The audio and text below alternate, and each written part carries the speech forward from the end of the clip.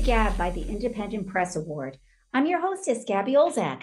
Joining us today is Lis Bensley, author of The Glimpse, winner of the 2022 Independent Press Award for General Fiction. Lis lives in Santa Cruz, California. She's written for the New York Times, the International Herald Tribune, Art News, Elle Decor, Fine Cooking, and the Santa Fean. Though The Glimpse is her debut novel, Lis has also penned the Women's Health Cookbook and The Adventures of Milo and Flea. Congratulations, Lis, and welcome to the GAB. Thanks so much, Gabby. So good to have you. So, Lis, The Glimpse is your first novel. However, you did publish a cookbook and a children's book. So what led you to this genre, and how would you summarize The Glimpse? It's a very long and windy road, but I've been writing fiction since I was young. And I've actually been working on this book for a long time. But I was a journalist for a long time and was really focused on that. And then when I moved to Santa Cruz about 20 years ago, there wasn't enough journalism work here to support my two boys. So I launched into this book and then also got a day job. So yeah, and why I wanted to write this book, I was really interested in because I had been an arts reporter in New Mexico for quite a while and New York. I was very interested in the abstract expressionist movement, in which this novel is set. And I was also interested in what happens to a rising star in the beginning of a movement who looks like they're going to just explode onto the scene, but then who disappears. And that's basically the path of my protagonist. Your main protagonist, Liza, is an artist. As you mentioned, she is introduced to us during the abstract expressionist period during the 1950s in New York City. I read an article in the New Yorker, actually, that was entitled The Canvas Ceiling, and it described the plight of women artists during this period. And it said, amidst the obstacles and patriarchy, this was a period when a woman gave up everything to be a painter and made a fair exchange. And I think the author is specifically talking about giving up a child if necessary. Is this still true today? Yes, absolutely. Absolutely. Tell us a little bit about that. Yeah, it was considered the kiss of death for your career if you wanted to be a mother or if you chose to be a mother. And most of the artists in that era had abortions because they were basically mothering their careers. It's surprisingly still true today. I have friends who work in academia and are working artists. And they said when they were going to graduate school, it was still the sort of unspoken rule that if you want a career as an artist, you don't have children. And I think young women now, because I've interviewed a lot of young women, and many of whom have to have some sort of job to support their artwork. We're not talking about wealthy women who can have nannies and childcare and cleaning women.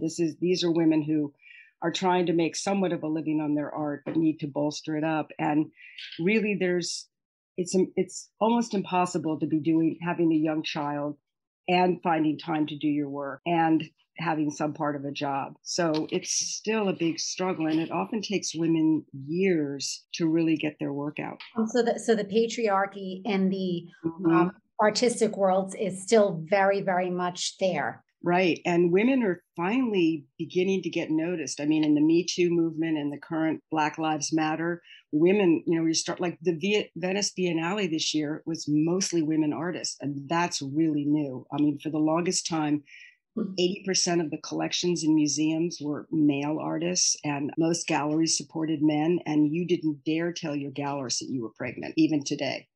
So yeah, it's still an issue. And it's an interesting one to think about because the creative process it's an ongoing process. It's not something that you pick up and put down. It's not like going and working at a bank where you leave your job behind at 5. You are always working on your creative ideas, whether you're actually manifesting them or not, you are still working on them. And then to have, like, let's say you put your child down for an hour nap and you've got an hour to work, it's really hard to turn that on and off so quickly. So it's a very demanding load you take on when you want to do it all as a creative woman. Absolutely. And that brings me to another question. One of the important themes in your book is the relationship between women.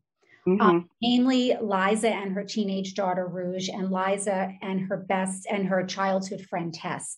Paint a portrait, if you will, of the dynamics in each of these relationships and their relevance in the story. Tess, her best friend, is basically her yin yang, is everything Liza isn't. Liza is spontaneous. Liza is tremendously gifted and a real risk taker with her work. Tess is very formal and she's the organizer and she's the champion and she's the one to pick up pieces when Liza leaves them scattered around. They really fit together like two pieces of a puzzle, and they are devoted to one another in a strange way because they're so different. So in a way, having Tess in Liza's life was almost like her having a husband. She did not have a husband. She did not have a partner. She gets pregnant kind of in a drunken ordeal one night. And she just finds that she can't have an abortion, even though she goes to an appointment to have one. And she doesn't really understand why it's so important for her to have a child until she goes through many years and gets it. I'm not going to give it away at the end, but it's very important. And of course, she adores her daughter and she wants to be a good mother. It's very important for her to be a good mother, again, for reasons we'll find out later. But she just, that she really needed to be an art star and be a good mother. And these two very different drives really rips her apart and tortures her a lot as she's trying to give her all to both. And it was interesting trying to write Liza because I wanted her to be selfish about her career, but I didn't want her to be a mommy dearest. I wanted her to try to be a good mother. And that was a very hard road to walk without her spilling two-way one way or the other. Which I'm sure was something very, very common during that period. Right. And you threw several real characters into the story, namely the artists Hans Hofmann and de Kooning. How much of them did you make up to fit them into your story? I did a lot of research, which as an arts reporter, it was a year of complete joy because I love that era. It was so crazy and so fresh, and just the characters to dabble with were a joy. But it was interesting. In some ways, they were the hardest part to write because I wanted to be as true to the characters as I could and like not have them say something that they wouldn't normally have said. So I was very cautious about, with de Kooning particularly, I basically pulled exactly things that he said in real life, which including is the line where the title comes from, content is a glimpse of an emotion. And that's something that he's been quoted many times as saying. So yeah, they were fun, but they were also kind of tortuous. I find that to be a fascinating period also.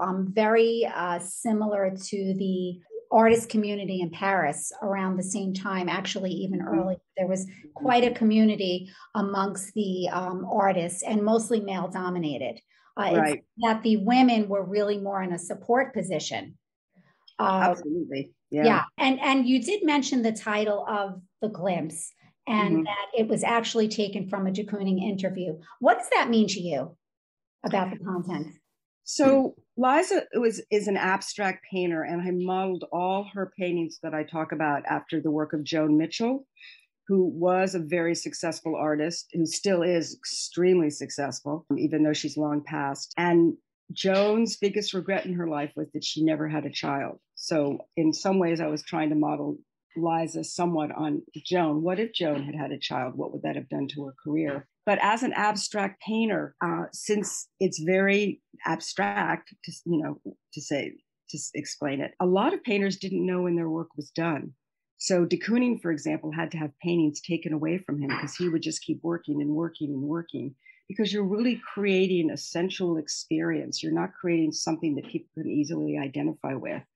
So I think for that, content is a glimpse. So what is the glimpse of the essence you're pulling out of this painting? And I think in writing about characters, we're really trying to capture glimpses of who they really are. It's hard to capture the completeness of a character in anything we write because it's a small contained story, but to get a feel for really their essence. So it was both the painting and also the writing of it. So then the glimpse is biographical in a way. It's a little biographical. It's not really. My mother was a very creative person, but in many ways, I think if I can relate, and a lot of my friends have said, "Oh, well, you're the daughter. You're so much like the daughter," and I was going, "Well, no, I really wasn't like the daughter as much as a sort of more the struggle with the mother."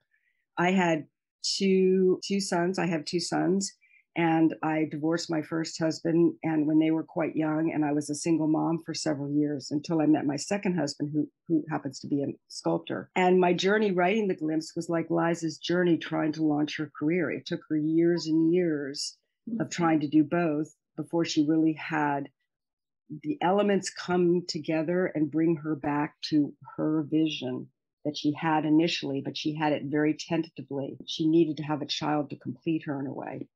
So I would say that element, that thread is very similar to what I experienced. So you were able to really personally understand the struggle that your protagonist was going through. Absolutely. Absolutely. So which character did you find the most challenging to write? Oh, the mother for sure. Like Why I said, so? she's a very independent, self-sufficient, salt of the earth character. And she was birthed that way. I mean, she came out, that was the personality that was talking to me in the book. You know, and when you're, I mean, I think a lot of writers can identify with this. When you're writing a book, you're driving around having conversation. Your characters are having conversations in your head all the time. And this was just the being who came out. She was easy to capture. In fact, I thought she was a little too easy. The mother, I had to rewrite so many times. I mean, at first she was too bitchy, and then she was too soft, and then she was too weak, and then she was too aggressive. And trying to find that balance, it took me years to get her right. So let's not spoil anything, but tell us a little bit about Ben. We expect him to be up to no good, and then along the way, you surprise us. Yeah, yeah. So, you know, it's interesting, I think, and I had to discover this as, you know, during rewrites, is when you're trying to guide a story, you really want the story to stay on the path you're guiding. And it's really easy to introduce elements that will pull the story a different way. So for that reason, it was really important for me not to have a father figure, because I didn't want this story to be about the daughter searching for her father. I wanted that to be, you know, a moot point, not an issue, because I wanted to keep it really this story between the mother and daughter and their creative struggles. The daughter discovers that she has a real talent for photography through Ben coming back. Ben is one of Liza's, quote, old lovers brought back and then discarded the way Liza would do that. She would basically she just needed that hit of a connection, and then she was done with men. And Ben becomes a real mentor to the daughter. But I wanted him to stay a good guy mentor kind of thing. So he was, you know, to keep him balanced and to keep her balanced and there was, you know, part of the story too. There are a lot of interesting characters. I just love the book. Have you considered a sequel, Liz? Yeah, a lot of people have asked me about a sequel, and it's interesting. One of the rewrites I did, I had an intro where I come back as a journalist to interview Liza, who has become a very successful artist. Oh, I like that. Yeah. And she's talking about her daughter and how she has a pretty difficult sort of on again, off again relationship with her daughter. Her daughter's off in Paris being a very successful photographer. So that was a thought I had as a sequel, in part because I lived in Paris about when Rouge would have been in Paris. So I thought that could be kind of fun to do. Well, what does Rouge do with her career, and how do they come together later in life? So, you know, who knows? Maybe that could be a sequel. I love that. What are you working on now? I am working on a very zany story based on my husband's childhood, which is called Raised in Captivity. He was born of a Greenwich blue blood corporate family, and he was given up at birth. His mother had an affair with a lifeguard in Malibu, and she got pregnant. The baby was taken from her at birth. I think she gave him up. She was young and did not want to be saddled with a child. He got adopted by Christian fundamentalist hillbillies who wanted to raise a good little Christian soldier, and he was another freewheeling artistic spirit who wanted nothing to do with that. So this is the story based on the story of his childhood and how he survived that huge ordeal. So wow, yeah. I'm hooked. When can we expect this? Oh, I'd love to get this book done this next year, but we'll see how it goes. Wow. Well, I hope it won't take 20 years. I don't think it will. My boys are grown and out of the house, so I don't have. Oh, you have plenty of time.